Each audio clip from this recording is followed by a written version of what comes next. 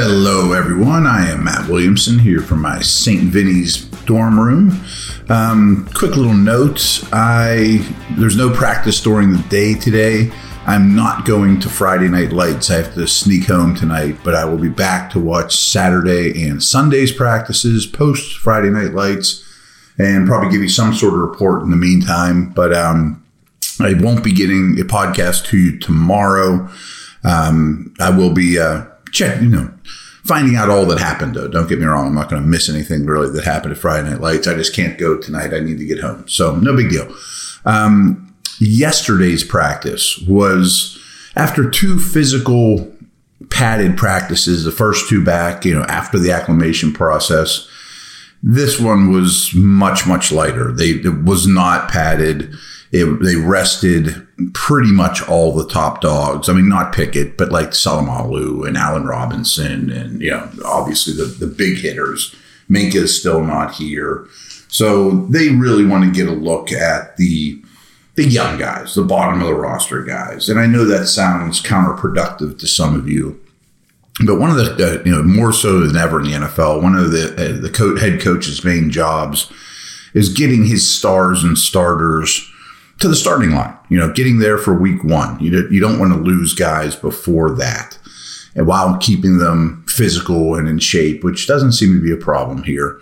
But you also, in these three preseason games, you need guys that can play, and you might find a Jaylen Warren. You're going to uncover somebody that is going to help this team, whether it's opening day or pulling them off the practice squad in week 10. It's a long, rough season. It's a war of attrition. So a lot of these, quote, throwaway guys are important. I mean, some of them are going to show up and have to play snaps.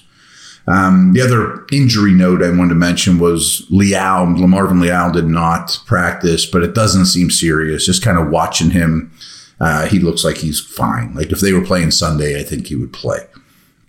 A couple big notes from practice.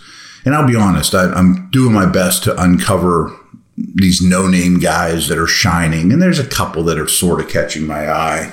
But it's not like last year with Jaylen Warren where it's like, ooh, who's that? I want that guy.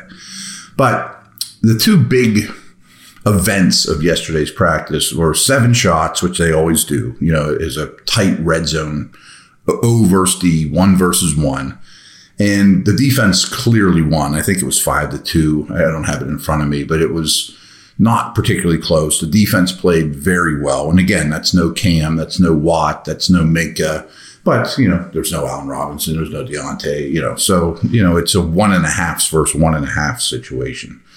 But the one thing I noticed about the offense was there were plays to be made. And again, the defense outplayed them.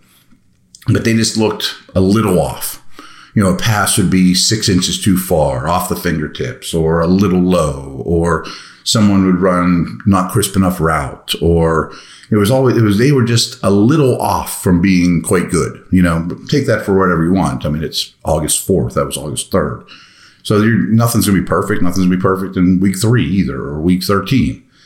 But the highlight really of the practice was this was their first 2-minute drill. And they'll do that periodically through camp, maybe once a week, every 5 days, something like that, where they put ones versus ones. They say you have X amount of time on the clock, minute and a half, whatever it is, 1 timeout, and you need a touchdown. Field goal's not going to do it. So you're live and you're spiking the ball and you're running and you're trying to get out of bounds and you're using that timeout. So all those things. And if you turn the ball over, the drill's done.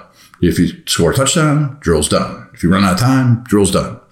So 2 rookies really shined there. I mean, had moments, really memorable moments. And in the 2-minute drill, Pickett was moving the team well and threw an out route to White, who keeps showing up. That guy's just a quality player that does a lot for you. He's not special, but he helps. But anyway, he throws an out route to White, and Porter Jr. makes a spectacular play to pick the ball off. Lays out those long arms, those huge hands, kind of, horizontal to the field, snags the ball, stays in bounds, interception, drill over, defense wins. Phenomenal. I mean, really phenomenal. And Earlier in the practice, he made a great play down the sideline against Pickens. Those two have been battling like crazy. Just throwing over him on deep balls is tough. I mean, he's like throwing over an oak tree. But really good practice for him. He's starting to come into his own. You can see that the team and defense is rallying around him. And another note, I think there was only one other, at least that I've seen, Pickett interception this whole time, and that was on a tip ball. So it wasn't a bad, I think this was more of a great defensive play than a bad pick from Kenny. So encouraging stuff from Porter. Encouraging stuff in the next series with the two from another rookie in Darnell Washington. So Trubisky, which is a bit of an advantage. Side note, I think you might want to bet the Steelers in preseason football this year because, watching the Hall of Fame game last night, the Steelers can trot out Trubisky and then Rudolph for the whole game and a pretty high quality number 2 offensive line. So anyway, Trubisky, though, working with 2s and 3s versus defense versus 2s and 3s, didn't mow him down. It was competitive. But as they started moving the football, he went twice to Washington. Washington made a real nice catch, kind of contorting, get down the field in the middle of the field. And then he made a highlight reel catch to win it for him, to score. It was about 25-ish yards out, running right down the seam like a big weapon that runs well at the combine. Mitch hits him in stride, shrugs off a guy, gets right to about the 1 yard line, falls in because they're not tackling totally. So I guess there could be a slight dispute. Would he have gotten in? The answer is yes. He's 270 pounds with a head of steam, making contact on the 1 yard line with a 200-pound defensive back at most. He would have definitely got in. Tomlin agreed, put the hands up, win for the offense. And I'd like to see more of that from Washington. I mean, not that he hasn't done it. It's just there's only so many opportunities in a practice. There's only so many passes to go around. And that's going to be an issue with this offense overall. There's a lot of mouths to feed. But him running down the seam is intriguing, really intriguing. Quick break here, and then I want to talk about another Steeler tight end.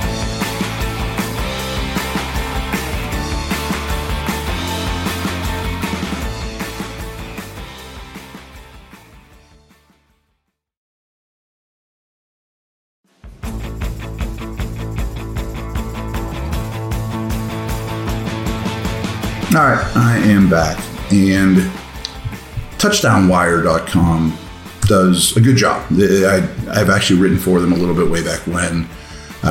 Doug Farrar and company are very good football people, and they've been putting out their lists, best position lists, all that. Well, tight ends came out this morning, and I was a little shocked and pleased that Pat Freiermuth was 6th on their list. TJ Hawkinson was 7. And Dallas Goedert was 5. I mean, that's a neighborhood you want to be in. They're similar. All those guys are similar players. They're not just receivers, just blockers. They're all really good athletes, but not elite. So I thought this was a good way of looking at, Freiermuth. And I just wanted to kind of read some of the things they said about him because they dug up some good numbers. So the NFL is more of a passing league than it ever has been. And you have to adjust for eras when you do things like this. But still, it's quite something that after just 2 seasons with the Steelers, since the team selected him with the 55th pick in the 2021 draft, Freiermuth already ranks 4th among Steeler tight ends in targets. This is all time. 5th in receptions, 6th in receiving yards, and 6th in receiving touchdowns. Not bad for a guy on a franchise that's been around since 1933. And that's after 2 years. And I know tight end probably isn't the strongest position in Steeler history. It isn't. But I found that kind of eye-opening. But this is even better. This is more relative to today. Last season, the Steelers' passing game could generously be referred to as restrictive. I think we'd all agree on that. But Freiermuth caught 63 passes on 96 targets for 732 yards and 2 touchdowns. He was a big play machine when big plays were allowed to happen. And in this case, we'll drill down his stats against zone coverage. That's what I was interested in. Just versus zone, he had 45 catches on 58 targets for 504 yards.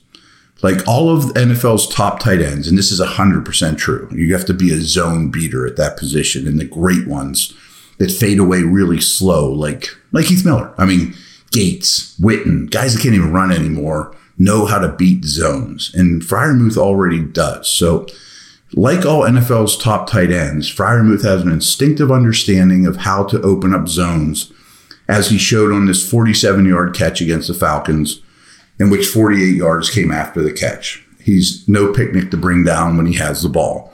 And then they have a video here of that play against the Falcons.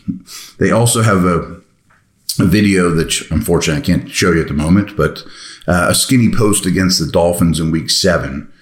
And if you need a tight end that can unravel a linebacker or safety up the seam, kind of like we just talked about with Washington, Freiermuth has no issue doing that, as he showed on that play I just referenced. He also showed a knack for winning contested catches and taking the ball even when he's about to encounter contact. I agree with that assessment wholeheartedly on Freiermuth, and I think he looks better than ever. I thought he was their best player on offense last year, and his game translates to long-term success, especially that zone-beating stuff. So thought that was good. Thought you'd like that. Not sure when you'll hear from me. It won't be tomorrow.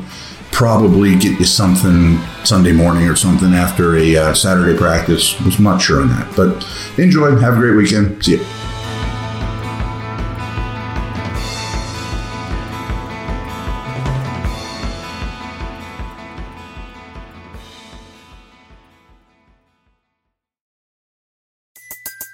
Everybody in your crew identifies as either Big Mac Burger, McNuggets, or McCrispy Sandwich.